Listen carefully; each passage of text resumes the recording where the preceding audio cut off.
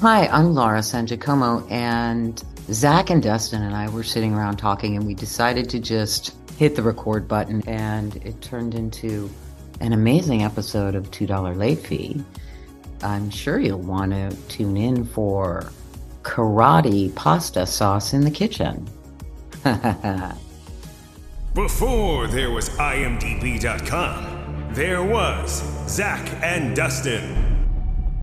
Congrats! You found $2 Late Fee, the best 80s movies podcast in the world. We revisit our favorite 80s movies. And sometimes 90s. And soundtracks from our youth. And then we interview our favorite people who helped make them. All in the spirit of nostalgic positivity. Thanks for listening.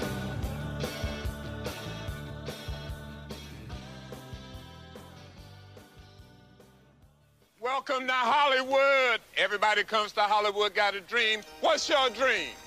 When I was a little girl, I would pretend I was a princess trapped in the tower, and then this knight on a white horse would come charging up and rescue me.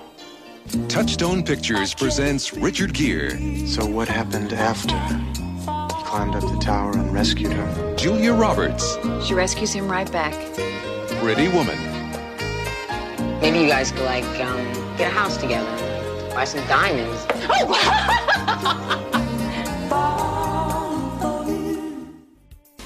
It's season 4 of $2 Late Fee.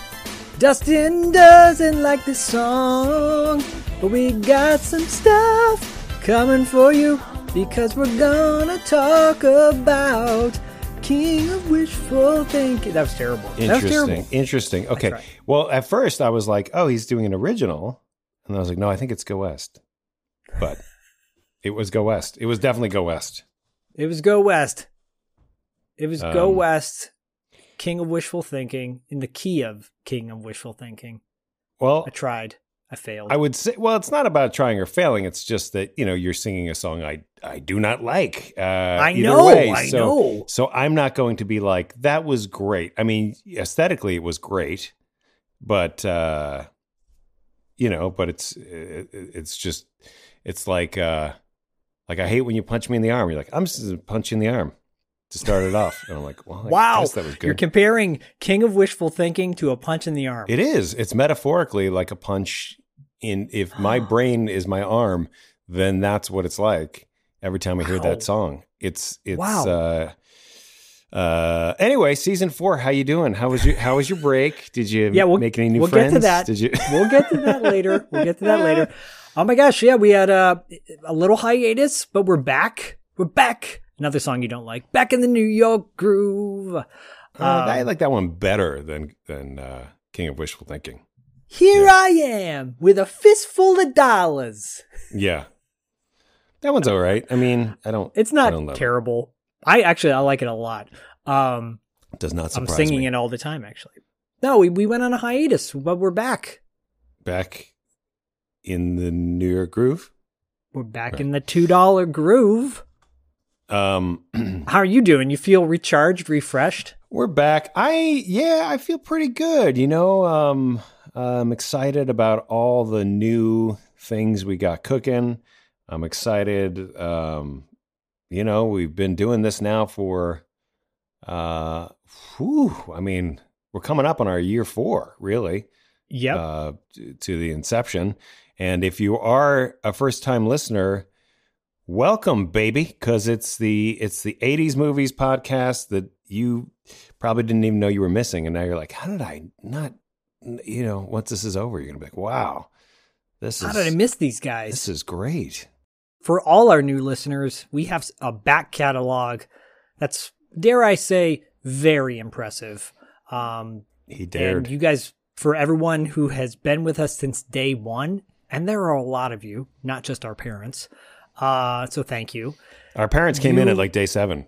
I mean, I think they did. They're not even day 1 people. Yeah. I think my dad actually was, maybe a couple years in. He's like, oh yeah, this is, my dad, shout out to my dad. Yeah. He loves the podcast, sports the t-shirt. He's one of our sponsors. He sure is. Navy SEALs. Yeah.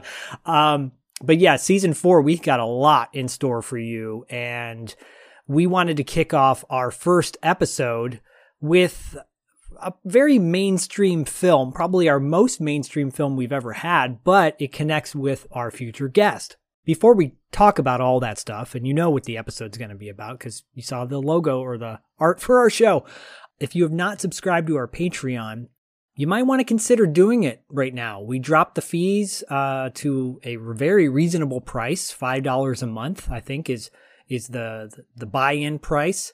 The content on there is so good, dare I say, the best that you'll get because we produced the hell out of this stuff. We put blood, sweat, and tears into it. And then we've added a whole interactive piece where Patreons will have the opportunity to be a part of the show once a month. So go to our Patreon. The links are in the show notes, blah, blah, blah, blah, blah. I'm doing it now because you might not listen to the full end of this episode. Yeah.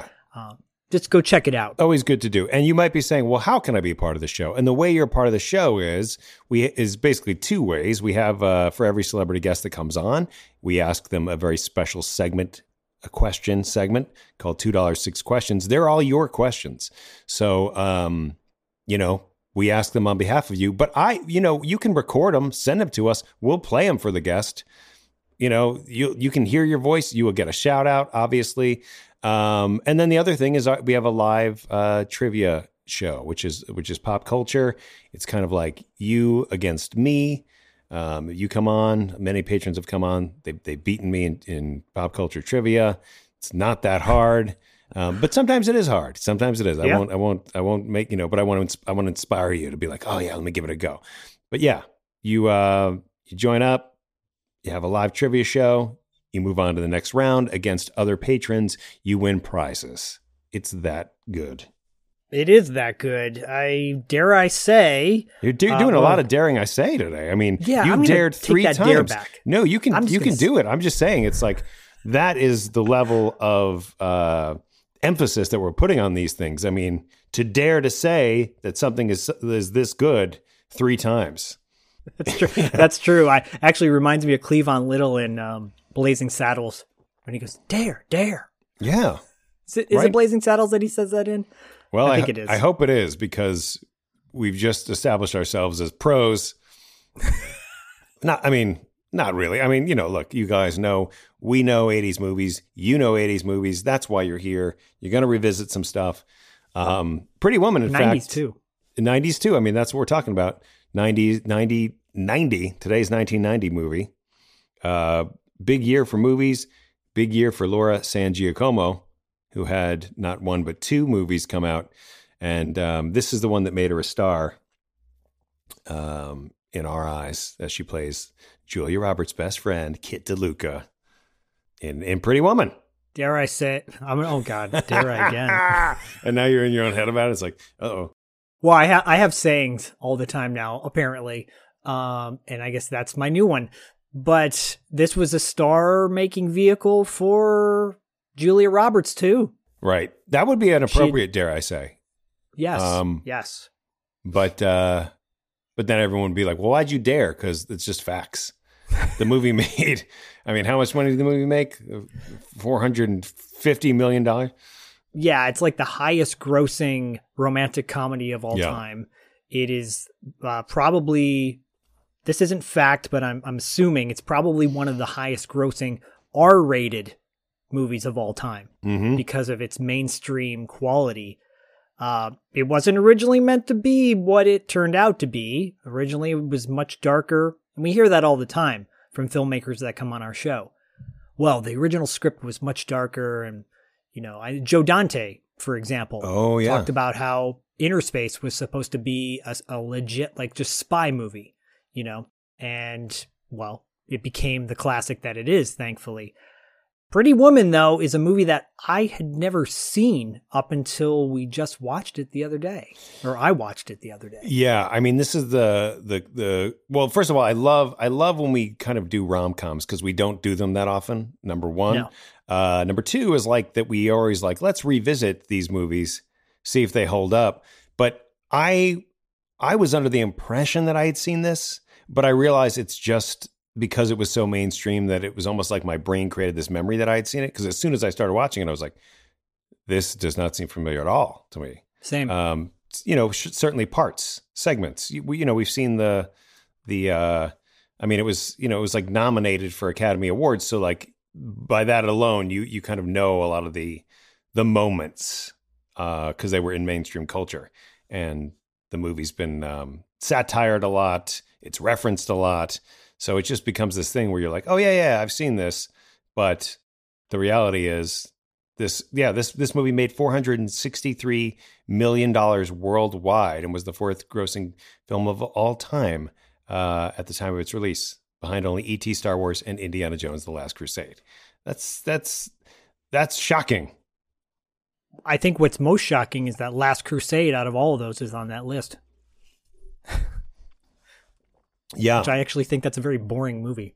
I'm not going to lie. I think so too, but then you kind of factor in like inflation, the Indiana Jones brand, Sean Connery, because The Last Crusade, and not that I really want to talk about that movie, but it is one of those movies where you had River Phoenix in the beginning, and you had very young River Phoenix, rest in peace, but you had this comedic relationship between Sean Connery and Junior, Harrison Ford. So, and it's just like me. And it's great. Kills me. It's not. So, okay, well. I don't like him saying Junior. I actually like their relationship. Junior. But I don't like Junior. And then there's the weird angle that they both slept with the same woman. Indiana was the dog's name. Yeah. Really gross. Yeah, that is gross. To think about that. Oh, you and your dad have not slept with the same woman. Oh my God. Dude. Oh, right. It's disgusting to even say it. It's so gross when you think about it in your own. None of us even want to believe that we were conceived, much less. Well, it's just so weird. They both slept with the same woman who turned out to be a Nazi. Spoiler, or not really. Right. So bad judgment for both of them. And I think the comedic tone of that movie was so just over the top. It just hit so hard. And when did you see it last? Last year. Okay. Yeah. And I watched it with Bodie. And he's a very patient kid when it comes to movies. He doesn't tap out early on. And maybe 30 minutes in, I was ready to tap out. I was like, that scene's still going on? It's a very long. Were you watching in order? No. No, you were just like, let's watch Last Crusade, buddy. It's so random that it got brought up too. I don't remember exactly all the details, but I do remember maybe seeing it on the TV. I'm like, oh, should we watch that? And then we watched it. Okay. You didn't put it on. You didn't pull out the old Blu-ray and fire it up. Own it. You don't even own it. Okay. Well, that says nope. That says a lot. Oh boy. It does. Tells you my disdain. Zach doesn't own it. It's real bad. Would you own Raiders? I don't. Oh. But I would. Do you own Temple of Doom? No. See, and now that you got to go out, you got to get yourself a Temple of Doom, and then you got to have Short Round sign it. True. He's going to win the Oscar, Skull. And then it'll be worth something. That is you true. own Crystal Skull, the worst one. I own the Crystal Skull. No, I'm just joking. I do not. Goodness. I've actually never seen that. Actually, I've seen clips of that, like I did with Pretty Woman. Yeah. Pretty Woman, I remember, just like you, watching it going, oh, I remember that scene. Oh, I remember that scene. But then big chunks of it going, whoa, I did not know this. Whoa, I did not realize Jason Alexander's character is such a piece of crap. Right, yeah. I remember people saying that, but I don't remember in the context of actually sitting down and watching it. This movie was so mainstream, so huge. And you and I both were teenagers at the time, and I don't know about you, but this was not on my radar. It was not on my radar to go see a romantic comedy starring Richard Gere and a relatively new Julia Roberts. Yeah, because let me see. I would have been 12, I think. I was seeing rom-coms in general just wasn't on my radar. Well, really. I'm going to list off some of the movies that had come out that summer. Well, not that summer, but in 1990. Okay. Fair. Some of the 1990 movies that had come out were Total Recall. Yeah, loved it. Saw that in the theater. Yeah, you tell me if you saw these in the theater or not. For sure I did. Die Hard 2. Yes. Dances with Wolves. No, too long. Oh, I remember there being an intermission. And I'm like, this is so weird. There's an intermission. It was too long. Dick Tracy. Yep, saw that in theater. The Adventures of Ford Fairlane. Did not see that in theater. Oh, really? Oh. Almost an Angel, starring Paul Hogan. No, I did not see that in the theater. Really? Yeah. Okay. Arachnophobia. Why do you sound surprised by that? He wasn't Crocodile Dundee. No, but that he you would was. see in the theater. I don't think the sequel to Dundee had that come out yet? I don't know, sure. man. If we ever go down the Crocodile Dundee rabbit hole, I have so much to say. We might have to, but yeah, I mean, that just gives you a taste. I don't want to give too many away. Oh, I will say Kindergarten Cop. Did you see Kindergarten Yes. Cop in the theater? Yes, I saw that multiple times in the theater. And I think because that one became a birthday party selection. That's a perfect one to go with friends. Yep. Yep. Last one I'll list off for now is Hunt for Red October. Yeah, did not see that in theater. Okay, I saw all of those in the theater. Wow. With your mom? Because that's with all your you mom? did. With my mom. With my mom. Yep. Your mom took you to Ford Fairlane? I actually went with my brother to see Ford Fairlane. Nice. Because we were both big Dice fans. Yeah. Man, we got to get David Patrick Kelly back on the show to talk about his role in the Adventures of Ford. Because again, scene stealer. But yeah, there were so many movies coming out at that time.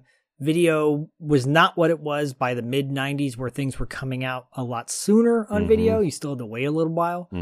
So yeah, it just went by the wayside, and then it would show up on cable. And then being a teenager, I'm like, oh, is it the scene where they're in the bathtub? And then I watched that scene again, and I'm like, wow, there's a close-up shot of Richard Gere's nipple, like, often. Yeah. Well, his nipples were very big showstoppers. You know, big draw. Were they? Big draw. Yeah, his nipples had their own riders. Yeah. This is John. This is Frank. This is Frank, the nipple This Frank. is Pretty, and this is Woman. They're my yeah, nipples. you know what I'm saying? Named after this movie. It's going to be a hit. I don't know why. It's really a weird scene, actually, that scene in particular in Pretty Woman, because they spend a long time with like close-up shots of Richard Gere's chest. And I guess in a way, it's the flip side of what they often do to exploit female actors in movies, where, you know, you get close-up shot of their chest, and I turnabout is fair play. I just don't think it's sexy. Sure. Right off the bat, I'm going to say I really enjoyed this.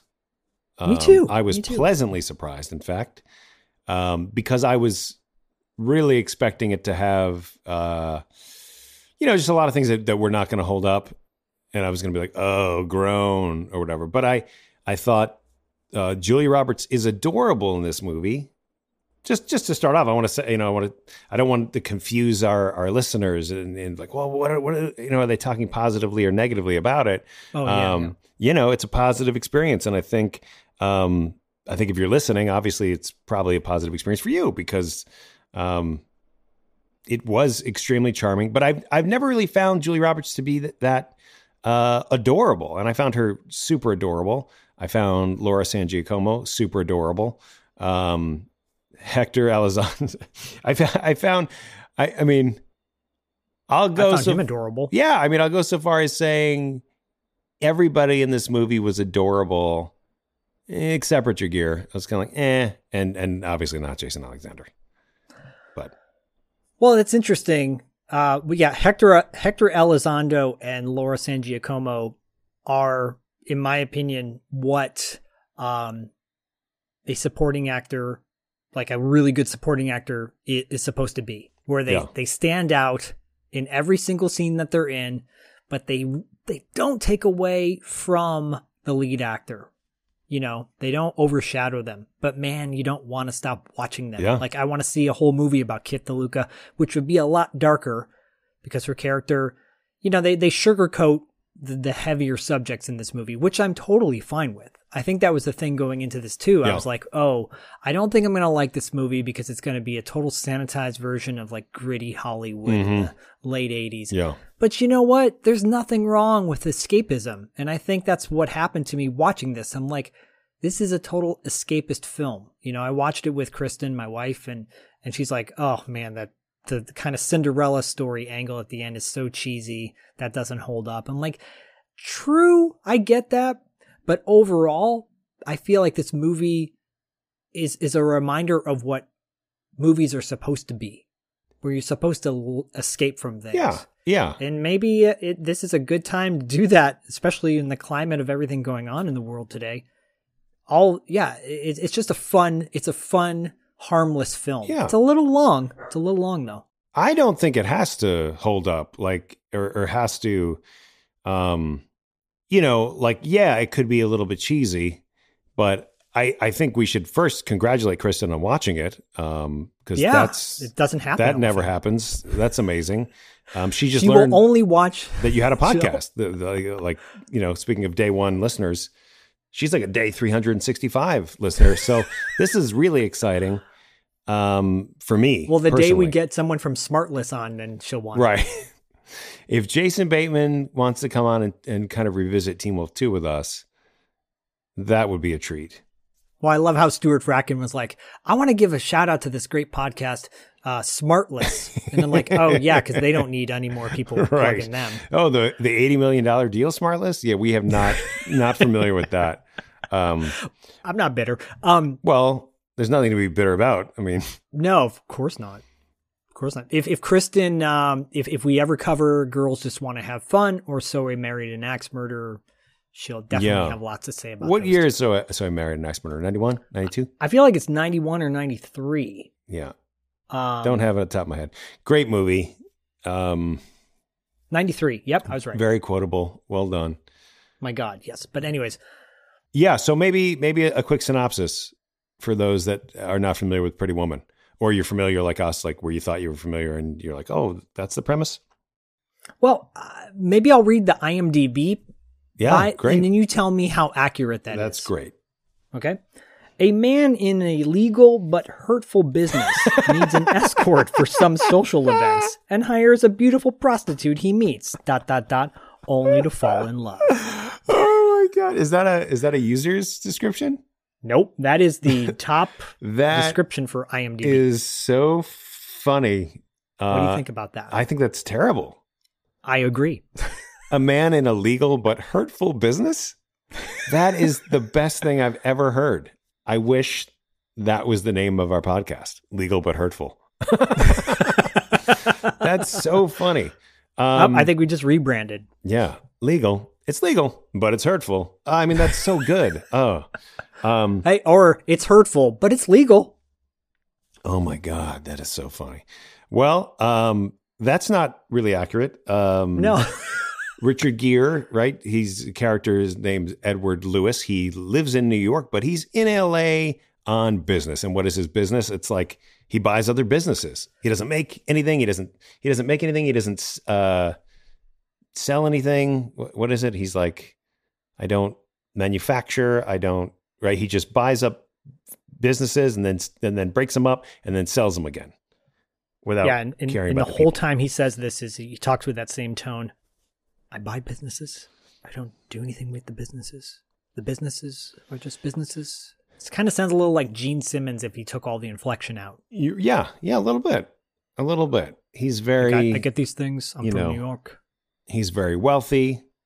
He's trying to get to Beverly Hills from Hollywood and meets Julia Roberts out on the street. She's a prostitute.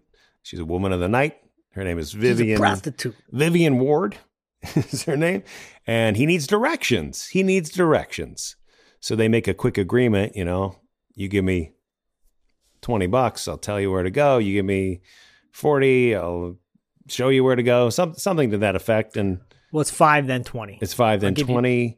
20 she gets in the car and she shows him where to go. 20 she gets in the car and then 100 for the night. Yes, is that? I believe so. Yeah. I mean, we're sort of in the right ballpark, I feel like. But but it's all like a business arrangement. They get to the hotel. He's like, why don't you come on up? But it isn't like needs someone for social for social purposes or something. And that turns into the rest of the next day, I suppose. Yeah. But ultimately he buys a week. Would you like to, how much for the week? $5,000, right? I think, was it $5,000? Oh boy. Yeah. I think it was. But anyway, of course, inevitably they fall in love, feelings become stronger.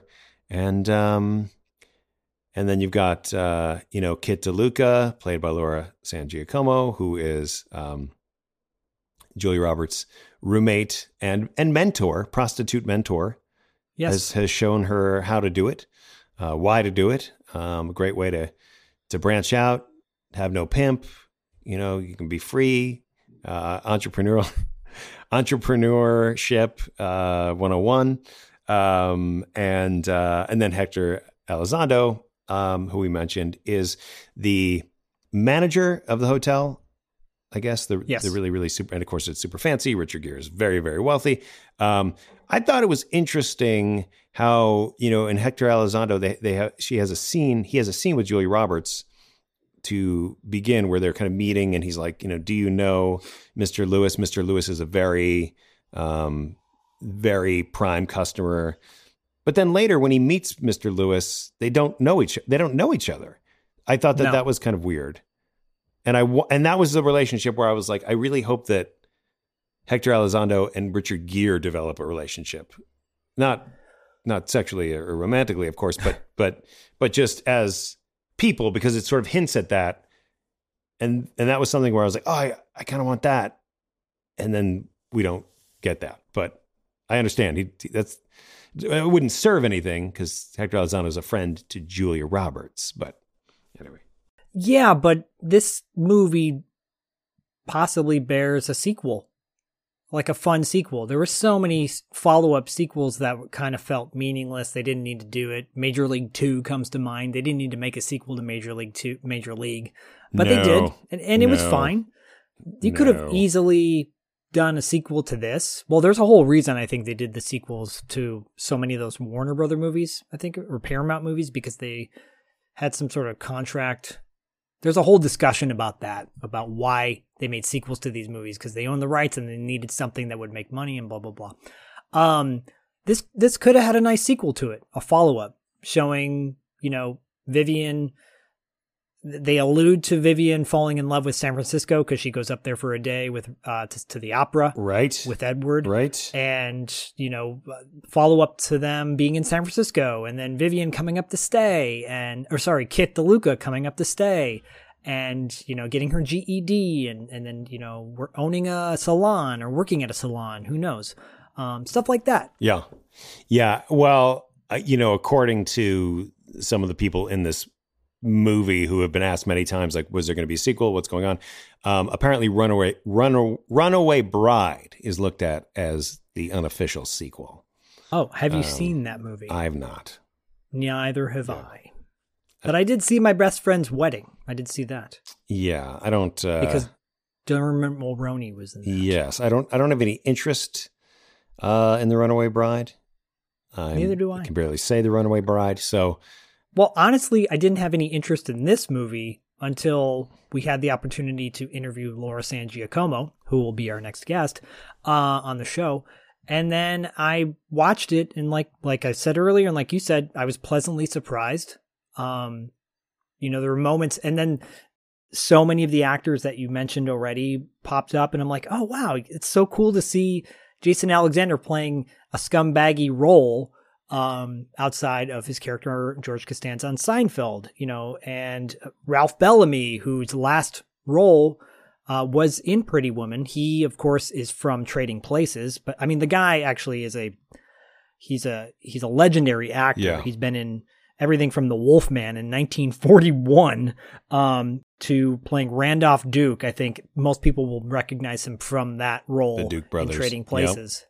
And in this, it's like such a heartfelt, just such a heartfelt character where you have so much sympathy for him and his son, like their relationship, because they go into a deal with a financial. That's kind of the subplot to this movie, is that Edward is trying to take over their business, and he's very cold. He's very withdrawn. He's had relationships. He's been married. but he doesn't pay attention to the women in his life. He doesn't care for them the way you should care for someone that you're in a relationship with. And Vivian turns him around in a week. That's all it but takes. you know, you're supposed to buy into the whole idea that they'll live happily ever after, fairy tale. I'm okay with that. I don't need to go into the world building of afterwards, oh, the relationship will fall apart because he'll go back into his typical tropes of, you know, I don't do that with this. Yeah. What I do with this is go, wow, you know, it's a cool relationship. He was told, I think, Gary Marshall was like, look, she's the high note, you're the medium note the whole time. Gary like, Marshall was told this? Like he told Richard Gere, Oh, I like, see. basically, you are supposed to play this, you're supposed to be flatline through the whole thing. Yeah. And she's the one who goes high and gets emotion, you know. She shows off the wild moments. Because apparently Richard Gere was doing that kind of earlier in the original shooting of this film, and then he was Gary Marshall's like, no, just keep it just too subtle. too much, yeah. Which is, like you said, you know, he doesn't stand out a whole lot in this because he's not supposed to. Yeah, I don't love spoiling anything that we talk about. However, you know, I did sort of, like you said, it was a week-long relationship. And yes, maybe he was being a little entitled and he's saying, you know, like, I'm going to set you up with an apartment and blah, blah, blah. But like, what does she want from him? Because, right, it's like either you're going to move to New York or you're going to move somewhere else. And really, when you're as wealthy as Richard Gere, you can have places all over the world. You can have villas in Italy, whatever. But so, you know, a happy ending is sort of a relative term. I think she just didn't want to be like, you know, I'll see you when I see you. Here's a place, stick around, you know, be available whenever I'm in town. Like, I get that part. But also I wanted to say that Ralph Bellamy is in one of my favorite movies, Disorderlies. Oh yeah, nice. With Isn't the Fat he the Boys. He's the guy that they care for, right?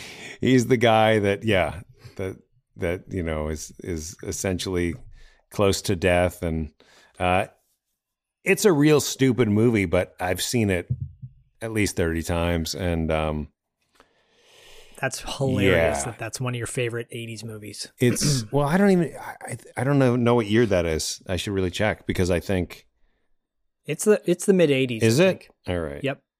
So it was before this. It was 87. Okay. Yep. Right. You said that this was Ralph Bellamy's last movie, so that would make sense. And apparently, I think this is one of Hank Azaria's first movies. So the flip side. Oh. Did you notice the Hank Azaria moment in this? Absolutely. One of his first. That's cool. There's a deeper kind of subtext that apparently was cut from this. And on the DVD, there's deleted scenes about like a drug dealer character and being involved with Vivian and Kit. And more to that story, making it a little bit edgier and darker, which, you know, save that for, I don't know, edgy and dark work in comedies. Sometimes it takes away a little bit. Like I love the movie Dream Team with Michael Keaton and Christopher Lloyd and Stephen Furst. And if you guys have never seen The Dream Team, it's great. Watch it. But there is a dark subtext to it, subplot, right? That involves James Remar, of all people. And you guys know we love James Remar. Right. But I would have preferred it to just simply be kind of a lighthearted comedy. Right. And the guy the actor that's kind of like overseeing them ends up He's not dead, but just like not in a hospital. In the hospital for most of it. In a coma. In a coma. Yeah, it's serious. Yep. Right. Yeah, that guy, by the way, that guy is Dennis Boutsikaris? Yeah. Boutsikaris? Speaking of Crocodile Dundee, he was in the second one. And he get killed in the second one? He does get killed. Yeah. He doesn't bode well in a lot of movies. And he's in Batteries Not Included as well. Oh yeah, he does good in that one. I love, and he survives in that. He lives in that. Saw that one at least 3 times in the theater too. Again, birthday parties. Batteries Not Included. Yeah, birthday party. It was a birthday party summer. Birthday party. I remember so clearly being in the theater. My brother was there too. He was like 3 rows up in front of me, and the robots came on the screen, and he was like, "That's Batteries Not Included." Like that was his name for them, or he thought that was like the name, which is really funny. Were your birthday movies PG movies or PG-13 movies? Only? It's a really good question. I mean, I don't know. Batteries Not Included is it PG-13? There might be some cursing. I think it's PG. I don't know. That's dark. It's dark though. I'm not a huge fan of that film. I feel like it's because it's so dark. It is dark, but it's PG. Yeah. It's a sci-fi family film. But again, it's got those moments, those dramatic moments. Yeah. Yeah, there's some bad guys and my birthday movie was Predator. We went to see Predator on my birthday in 1987. Yeah. Wow. So my mom took all this. So the parents needed to sign permission slips or releases or something? You know what? Now looking back, everyone that went, I'm like, wow, that was pushing the envelope. It kind of is, right? But it's, it's an R-rated movie. There's some swearing, but it's mostly gore. And, back then, gore was not that big of a deal. So June 12th, 1987. That's right, baby. Yeah, so Pretty Woman doesn't have that element to it. It really doesn't. I mean, it does have that moment with Jason Alexander where he gets dark. Yeah. That's probably the darkest moment of the movie, but it's over in a half a second. No one's in danger, really. Yeah, nowadays, where that would go. Yeah, there'd be a pimp. Yeah. For sure, there'd be some confrontation with a pimp. And she'd get beat up. Or, kidnapped at least. Yeah, there'd have to be some dramatic scene. At the end, Richard Gere probably climbing up a fire escape. I mean, he does climb up a fire escape, but, climbing up for a different reason or some underworld. And they did have that essentially, but they cut it out. Yeah, it doesn't belong in there. No. I like it that it doesn't. I like movies that are just simply, again, like we said earlier, you kind of lose yourself in it and you don't have to, at the end of the day, your heart rate doesn't go above a certain beat. You know what I mean? Like it's very, very nice. And Gary Marshall is the king of nice. Yep, he is. I mean, rest in peace, Gary Marshall. He died in 2016. He's done so many movies, and I think if you don't know who Gary Marshall is, if you ever saw A League of Their Own or my God, I mean, what other movies would you say he's known for? Well, the problem is I think later in his career he started doing those holiday, I want to call them like montages, but that's not even the right word. Those little like short stories that all lead up, and they're just the worst pieces of crap. New Year's Day, Valentine's Day. Yes, yeah. New Year's Eve. Is it New Year's Day? Yes. Yeah. So that sort of, I don't want to say tainted his legacy, but a little bit. You look at his overall body of work, and it is kind of all over the place, not in a bad way. New Year's Eve, Valentine's Day, Mother's Day. Oh, just like terrible. I mean, but he did do Overboard, and he did do Runaway Bride, which is, as we said, the sequel to this, and The Princess Diaries. Both of Flamingo those. Kid. Nothing in Common is probably my favorite Tom Hanks movie, and he did that one. I fully agree with you on that. Yeah, it's a good one. I would like to rewatch that one. Maybe do that one because it never gets talked about. Ever. You never hear about it. And it was one of those movies where even when I was a kid watching it, I was like, oh, there's like a lot of feels here. There's a lot to this. This isn't just like goofy Tom Hanks, who's still the best Tom Hanks, but well, it's 80s Tom Hanks. 80s Tom Hanks is the best Hanks. But and then the other one is Soap Dish. I feel like people really know Soap Dish as a comedic movie. Soap Dish is great. I love that movie. I forgot that he did Beaches and he did Frankie and Johnny. Yes, he did do Beaches. My God. Exit to Eden. Did you ever see that movie? Yeah. And everyone's like, it's Rosie O'Donnell. It's Rosie O'Donnell in S&M clothing. And I'm like, oh, but Dana Delaney was in it. And then I had a crush on her back in the day. So, yeah. What's that great Dana Delaney movie with Willem Dafoe? Off Limits? No. It's called, oh goodness. It's a Light Sleeper from 1992. It's a slow burn. Yes. It's like great indie film. It's considered an indie movie, wouldn't you say?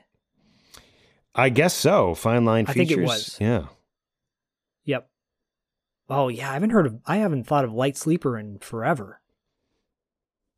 My father really liked that one. That was on a lot. But anyway, yeah, Dana Delaney. Yeah, absolutely. This Pretty Woman movie went on to win a lot of awards and nominations.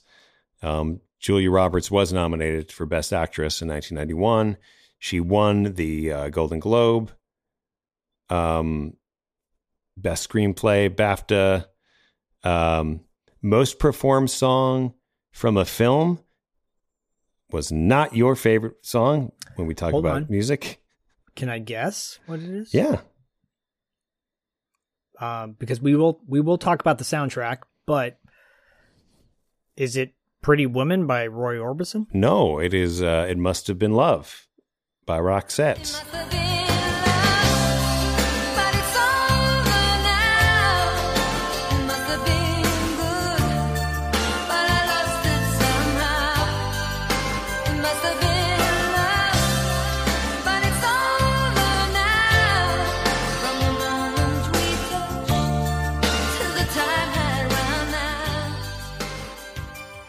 It won the BMI Film and TV Awards. It won that. And Julia Roberts won the Golden Globe, but it was also nominated for Best Motion Picture at the Golden Globes. Richard Gere was also nominated at the Golden Globes. Hector Elizondo nominated Supporting Actor at the Golden Globes. Rightfully so. He deserves that. It definitely deserved a nomination. Yeah. I don't know about Richard Gere's performance, if they feel like it's kind of, again, one note. Yeah. Like it could have been anybody. Yeah. Yeah. I mean, did you know that did you read up on who some of the potential people that turned down the leads for this? It was a little crazy. It was almost stupid, like to the point where I was like, I don't even know how much of this is accurate, because it was like literally everyone in Hollywood at that time was considered, everyone, not only for Julia Roberts, for Vivian Ward, but for Richard Gere as well. I'm going to list some of them off, and I want you to tell me if you think that they would have done a good job, like you would have, yes or no. Like, would you have cast this person in this role? Okay. For the lead of Edward, played by Richard Gere. Christopher Reeve. Yeah. Daniel Day-Lewis. It would have been interesting, yeah. Kevin Kline. Sure. Okay, all three of those, good. Yeah. Sylvester Stallone. Right, no. Burt Reynolds. Burt Reynolds would have been quite an age gap, right? Yeah, at this point he was doing sitcoms, I think. At that point. 91 Burt Reynolds? Yeah, I don't know. I think he did Cop and a Half at that point. Yeah. And Albert Brooks.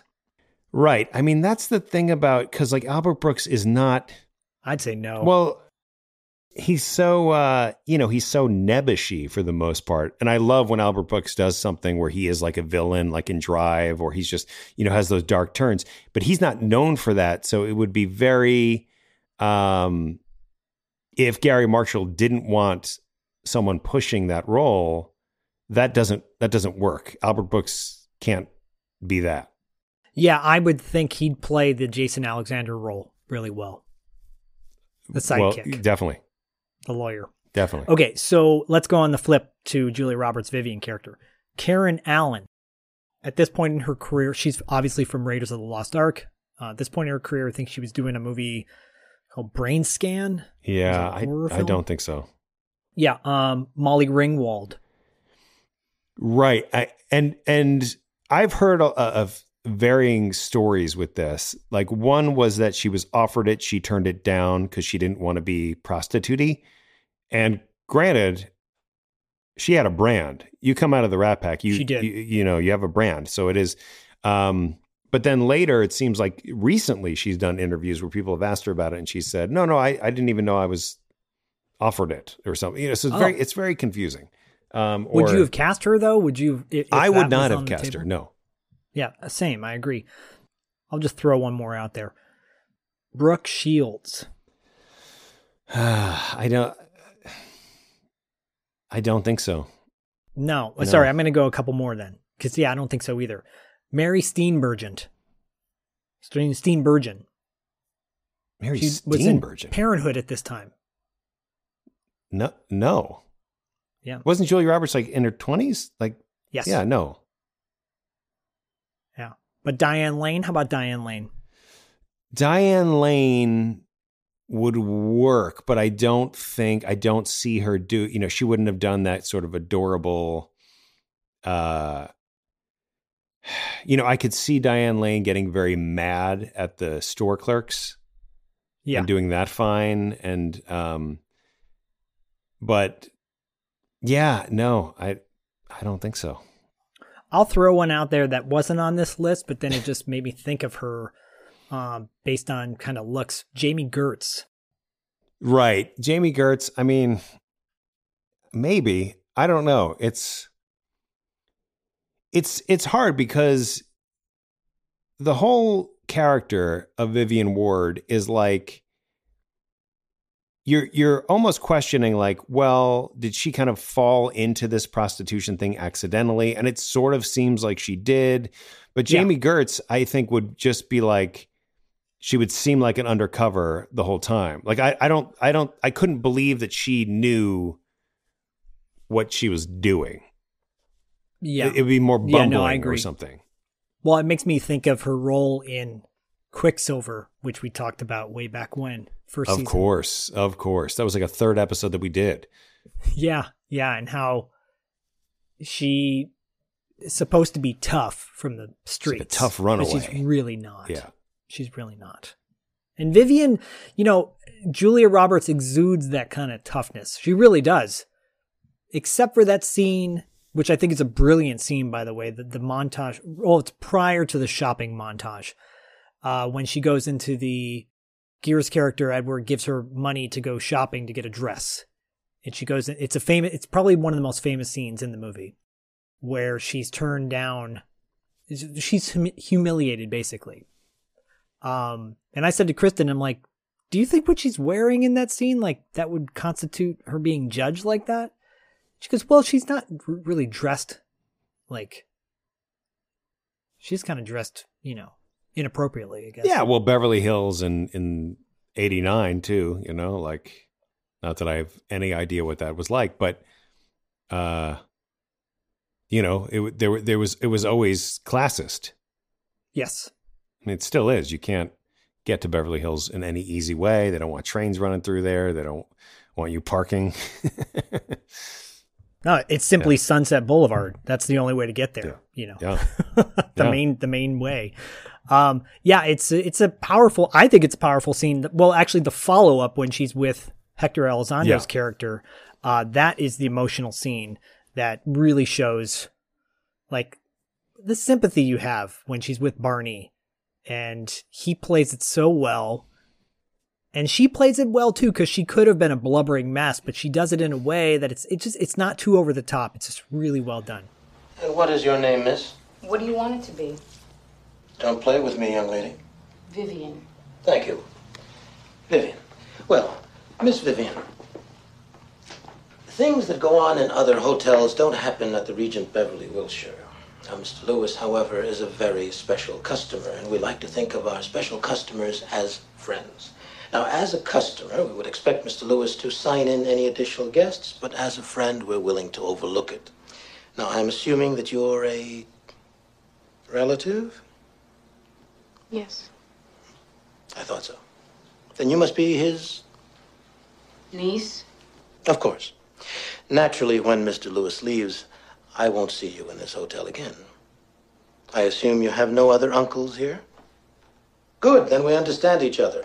I would also encourage you to dress a little more appropriately. That'll be all. No, that's not all. That's what I was trying to do. I tried to go get a dress on Rodeo Drive today, and the women wouldn't help me. And I have all this money now and no dress. Not that I expect you to help me, but I have all of this, okay? I have to buy a dress for dinner tonight, and nobody will help me. Oh, man, if you were calling the cops. Yeah, call the cops. That's great. Tell them I said hi. Women's clothing. Bridget, please. Yes, Bridget, hello. This is Barnard Thompson here at the Regent Beverly Thank you. Yes, but I'd like you to do a favor for me, please. I'm sending someone over. Her name is Vivian. She's a special guest. She's the niece of a very special guest. Yeah, it's a genuine friendship that they form. He's calling her Miss Vivian, and there's sort of that mislead of like, oh, is he gonna throw her out? And it's like, no, he sees something in her that he empathizes with, and it is very sweet. And of course, then she goes back to those two ladies who were rude to her. And you work on commission, right?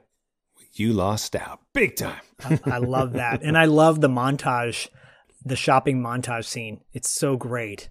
I think that's probably my favorite scene in the movie. You're talking about a significant difference. It's a gigantic contrast, because you have, this is the before where you're trying to just, do stuff on your own, and like, no, now you've got me in your corner. It's a completely different game. And but the shopping might be your favorite, you say. I think that's my favorite scene in the movie, actually, because it's like, yeah, let's do this. Yeah, and I love a good shopping montage. The turning point.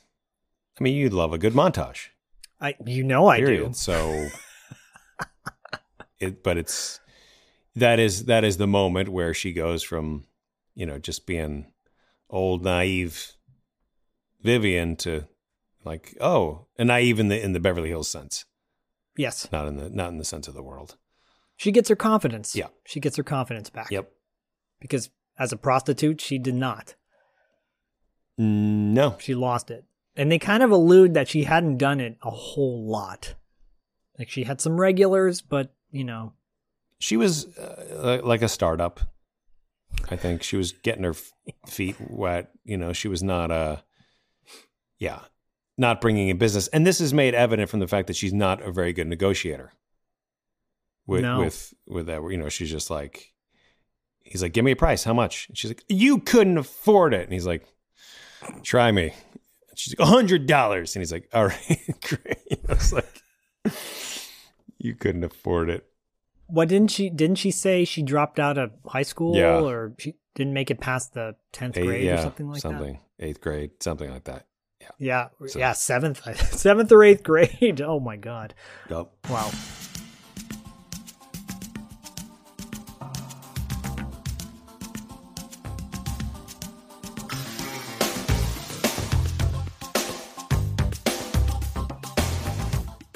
Can we talk a little bit about the soundtrack now? Because it's controversial. We can. First of all, the soundtrack overall is amazing. In fact, it's considered one of the better soundtracks.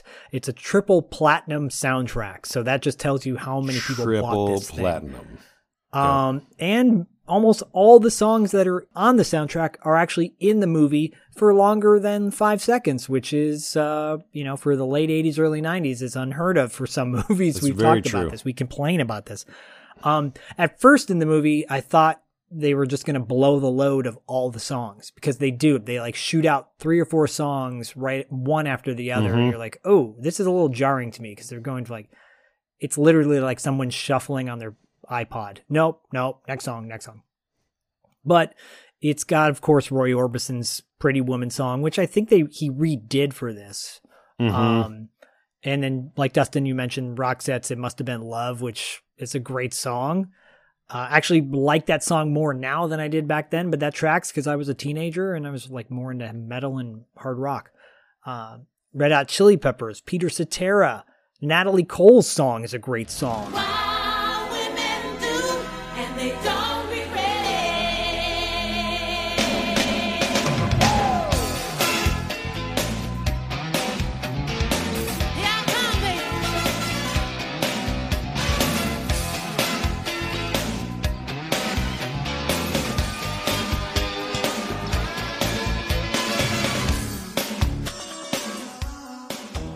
And of course, oh, and you know what? My wife, the song Fallen by Lauren Wood comes on, and Kristen goes, I love this song. This is what this song is from? And she started singing along to it. I can't believe it. You're a dream coming true. I can't believe how I had fallen for you. And I was not looking, was content. She goes, can you put this on my playlist? I'm like, yeah, I will. What does that mean, put this on my playlist? Oh, because I make her mix CDs. I've been making her mix CDs since we dated, so I'm up to like 30 some odd CDs I've made her. Okay, and they normally signify something, right? They do. They're just songs that mean something to her, us. There's like 20. But I mean, you give them on like a holiday or right? Or you just give them randomly? Well, when we first started dating, I was giving them to her randomly, and then now I give them to her for special occasions. Yeah, Valentine's Day, our anniversary. Bodhi, I have clips of Bodhi talking in between each track and introducing them. It's really, it's over the top. So has this song made it onto a playlist, or will it be on an upcoming? Oh, it'll be on a future playlist. A future mix CD. Yes, because okay, because we watched this right before the winter breaks, or right after, I think. And I made a CD right before that, so I'm not gonna, I got to put at least like 15 songs on there. You're right. You gotta make it worth it.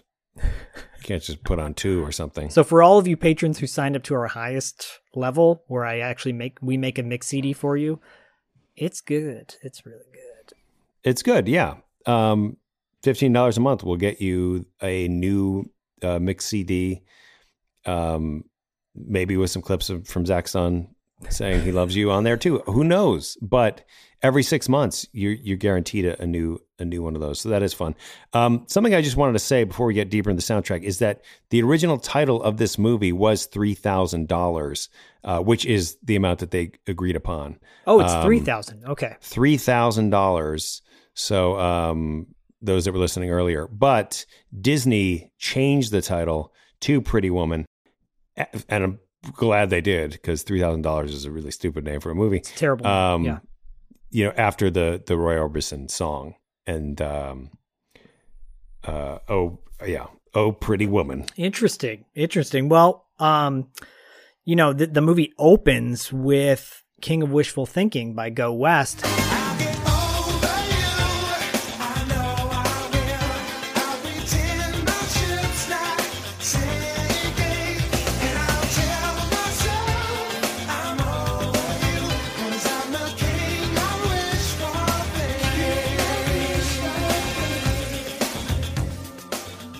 I personally love that song. You do not. I hate it. I hate it so much. Wow. It puts me in the worst mood. That's amazing. It's so dumb. Like, it's just so like, I don't need, I don't need to fall at your feet. No, so you're adding some soul to it. It's not like that. It's not even like that. There's nothing. I hear it. It like sucks energy from me. I want it to be over immediately. And we've talked about Go West. I do enjoy Go West. My favorite song, by the way, is Call Me.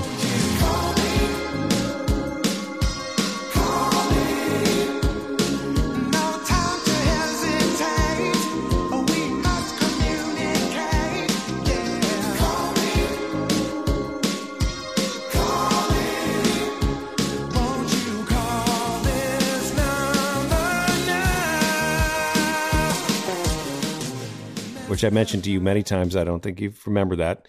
And I was going to guess. I thought you were going to let me guess. And we've talked about, you know, that I don't like this song, but you blocked that out too. I don't know why, but maybe because you love it, and I appreciate that. It's not my favorite Go West song. Your favorite Go West song is, I don't remember. Come on. If I just need to look, I'll tell you what yours is. I do know what it is. It's in parentheses. It's called The Sequel. Because they remastered it for their greatest hits. I just need, all right, well. I thought you were just going to take a wild guess, and here you are looking up Go West Well, no, songs. because, right. My intention was not to cheat here, but it was just like, if I have it, in front of me, then I'll be able to guess it. So it's We Close Our Eyes? Nope. Oh. We close our eyes and dirt, dirt, dirt, dirt, dirt. But I do like that song. That's a great song. Talk to strangers. That song to me is a like jazzercise move back. And forth. Don't Look Down. Don't Look Down. Don't look down, girl. Sure. Yeah. Oh, that song is so good. Right. Call Me is a great song. Yeah. Call Me is a great song. Featured in the Grand Theft Auto 5 or 4 Vice City. 2, really? It was part 2? Well, it's Vice City. Yeah. It's Vice City, so that's not 2. Great soundtrack for a video game. Quite possibly the greatest soundtrack for a video game. Yeah. And that song is amazing, but Don't Look Down is my favorite. Yeah, and I have no problem with Don't Look Down. But you have a problem with King of Wishful Thinking. I do. I do. I mean, there's a reason why Paul Rudd and Jimmy Fallon do that shot for shot, because they're kind of mocking it. Well, the video is ridiculous. It's ridiculous. It is so bad. And Go West always has, like, I feel like he's always like, they're always presenting the key to the city. It's always like a giant key that's being held. Well, no, he's got a wrench in his hand. A wrench. That's what it is. A wrench. Peter Cox. Peter Cox is the lead singer, and Richard Drummey and Martin Page. But Richard Drummey, I think, is like the main guitarist, and then I think he's featured in that video as well. Oh my God. That's off. So dumb. The album. I think it's off of. That song was a big hit for them. I'm just saying.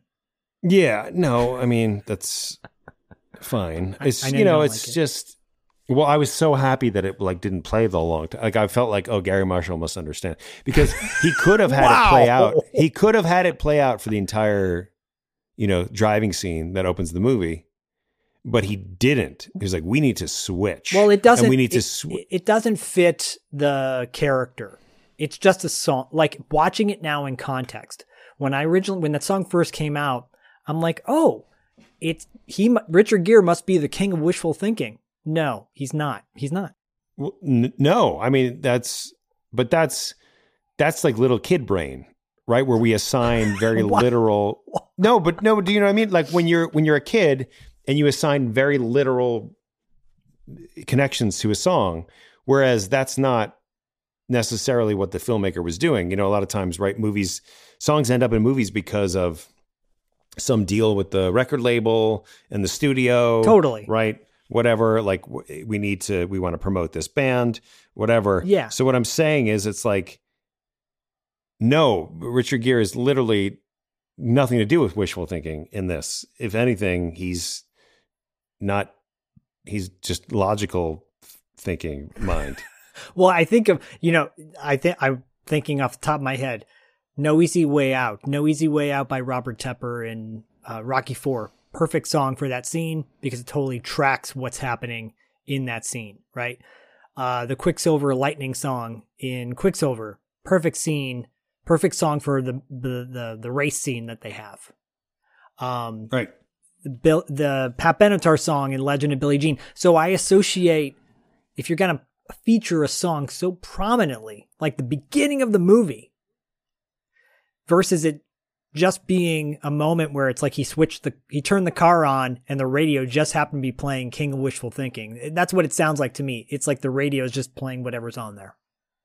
Right. I mean, that is sort of what's happening.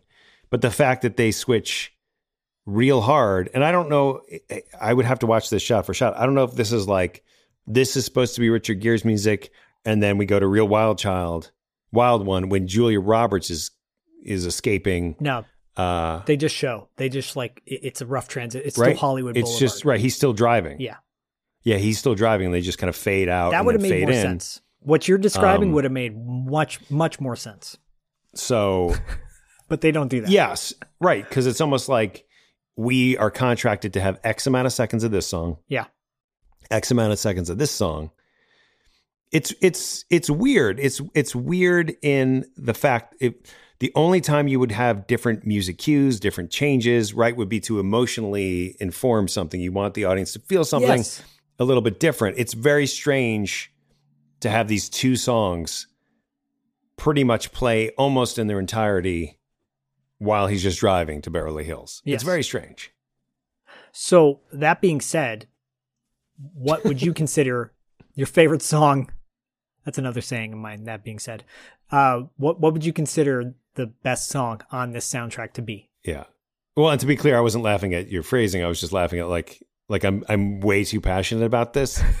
You know, it's almost like I'm in court defending or you know, I'm the prosecutor being like, here's why Go West is on the stand.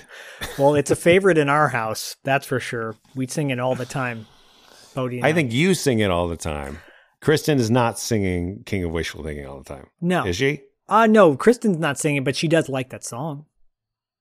Does she? She likes it. I think she likes it more after Paul Rudd made fun of it on the Tonight Does Show. she like it more than Roxette? It Must Have Been Love. Is that your pick? Yes, absolutely. It must have been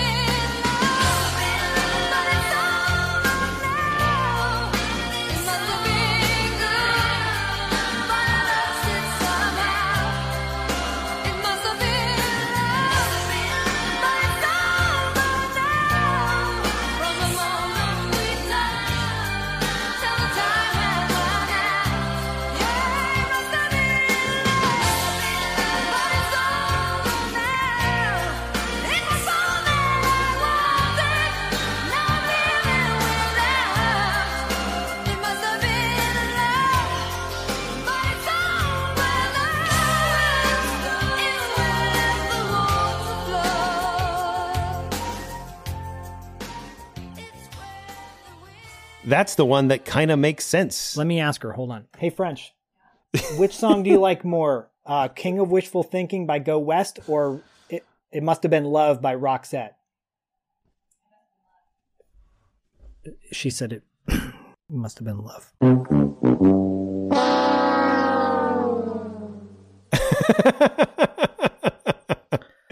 But it's over now. But it's over now. It's over now. Rest in peace by... Oh, she said she's tired of King of Wishful Thinking because I played it too much. Oh, all right. Doesn't necessarily tell you that it's a bad it's song. topical. Rest in peace to the Roxette singer, by the way. You just destroyed it. Yeah. Marie Fredriksson. It is sad. A sad story. They were so good, by the way. She's got the look. That's my favorite Roxette song.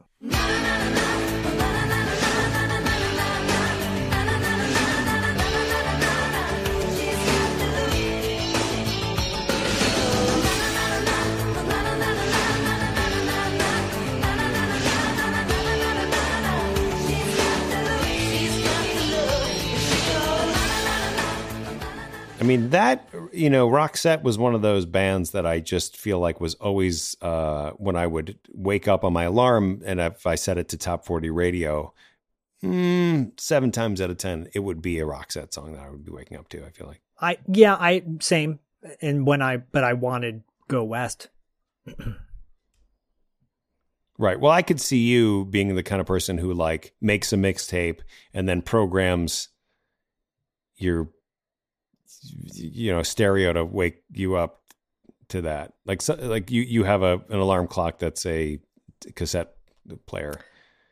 I didn't, but I would have if I could have. Right, if you could have and figured that out. Was that a thing? I mean, you know what? I think it is. I feel like there was an alarm that would, yeah.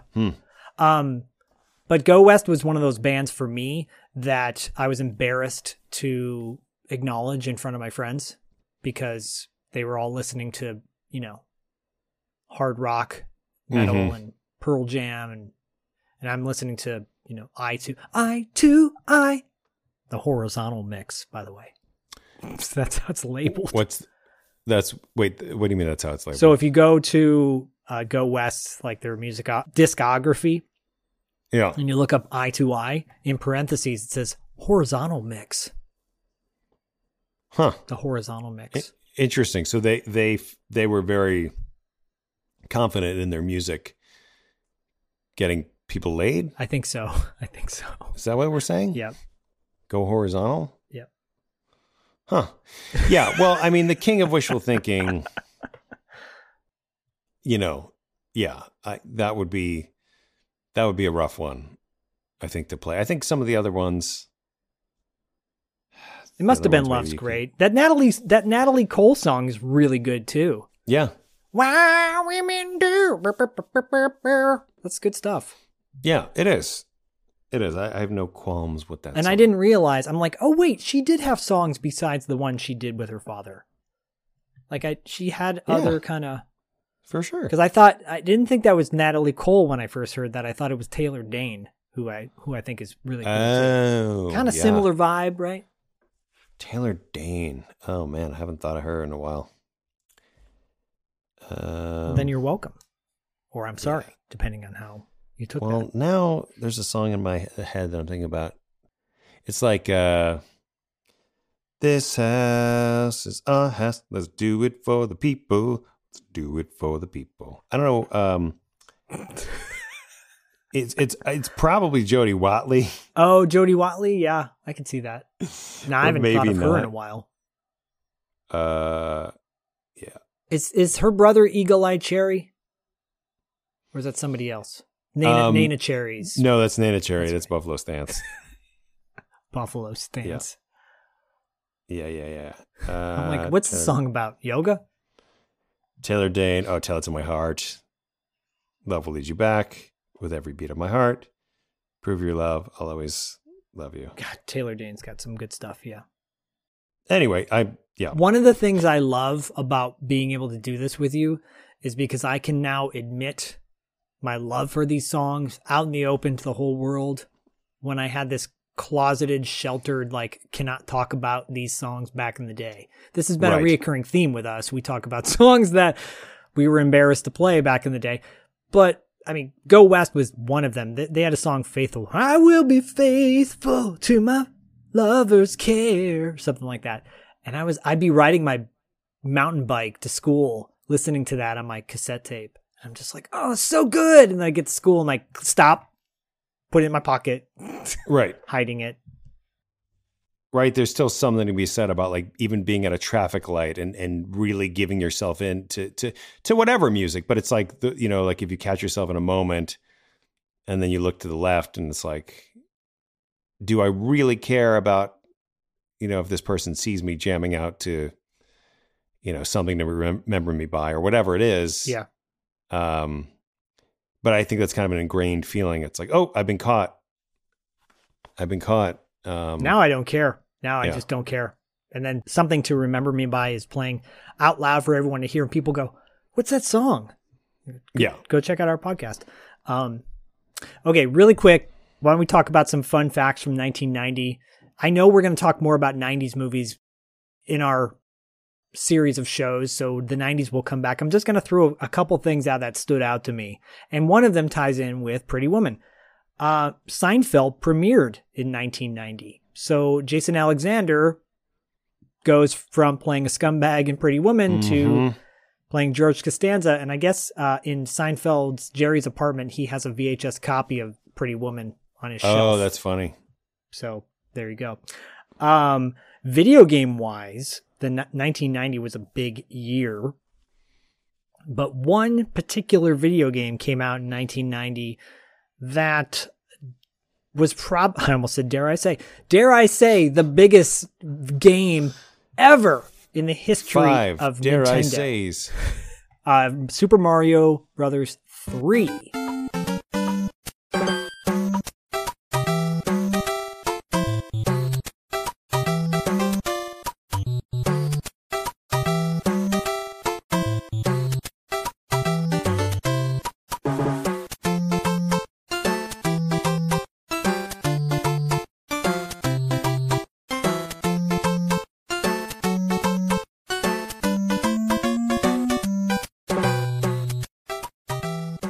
Oh, that was 1990. 1990. And then, you know, The Wizard Right. came out. And obviously, The tie-in with The Wizard, yep. Yep. And last but not least, because you know I love to talk about wrestling. Okay, So here we go. earlier today, I sent Dustin some clips of Hulk Hogan and the Ultimate Warrior doing promos on each other. A promo, for people that don't know, is basically like, you know, they're talking up their fight. Well, 1990 was WrestleMania 6 in Toronto. It was Hulk Hogan versus Ultimate Warrior, championship versus championship. There can be only one. The reason I bring that up is because it was the first time in WrestleMania history that a face versus a face took place. A good guy versus a good guy. Oh, as opposed to a heel. Yes.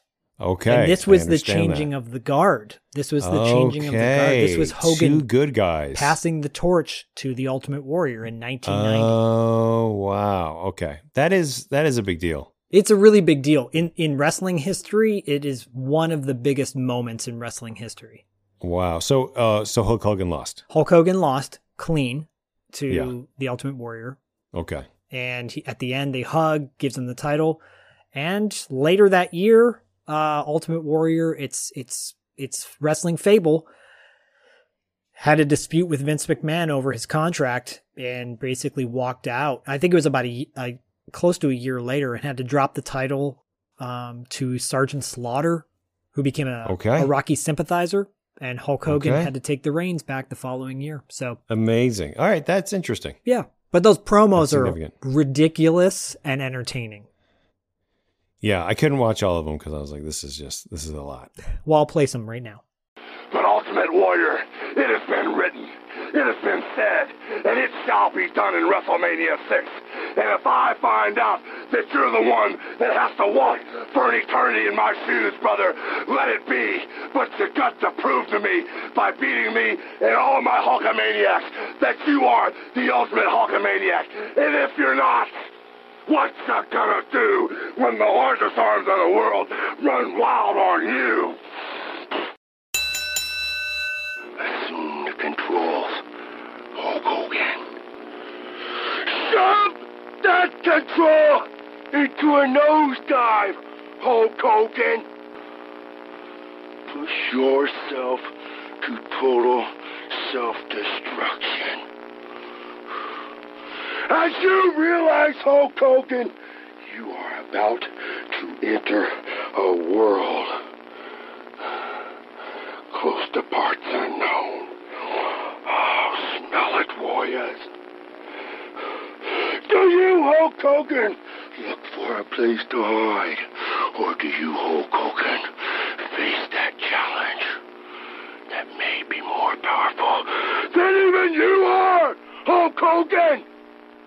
But yeah, that's 1990, and I think this is a great way to kind of start our season. We've got Laura San Giacomo coming up. In fact, we've got a lot coming up. This month in particular, the month we're dropping this, it's February, but moving into March, we will of course have Martial Arts Madness. There's going to be a lot of fun surprises in store for that, so go to our Instagram, Twitter, to find out what's coming soon.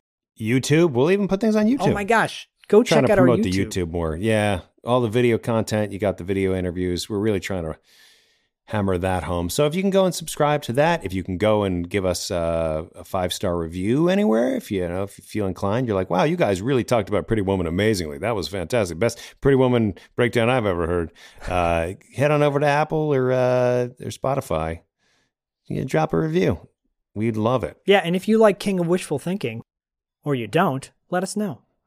Oh, and all you patrons out there, for those of you who have been signed up for our Patreon, thank you guys so much for the continued support.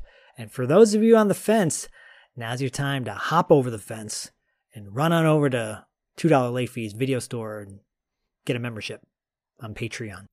That was well said. And look, we've hit our mark exactly. So yep, we can sign off. We can sign off. But guys, thank you. Really appreciate it. $2 Late Fee Season 4 shall now commence. Woohoo!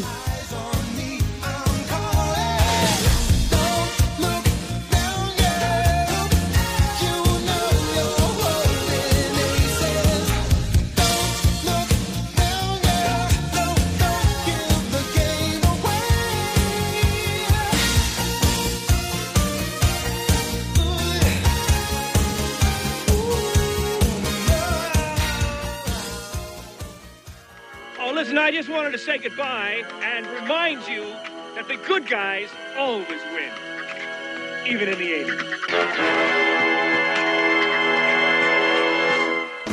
All right, thanks so much for listening. We really appreciate it. Don't forget to subscribe and give us a 5-star rating? Don't forget to subscribe and give us a 5-star rating on iTunes. Don't forget to subscribe and leave us a 5-star rating on iTunes. If you listen to us on Spotify, that's great too. And you can find us on the internet. Don't forget to check out our website at $2latefee.com and follow us on Instagram and Facebook at $2 Late Fee Podcast. We'll see you next time. We did it!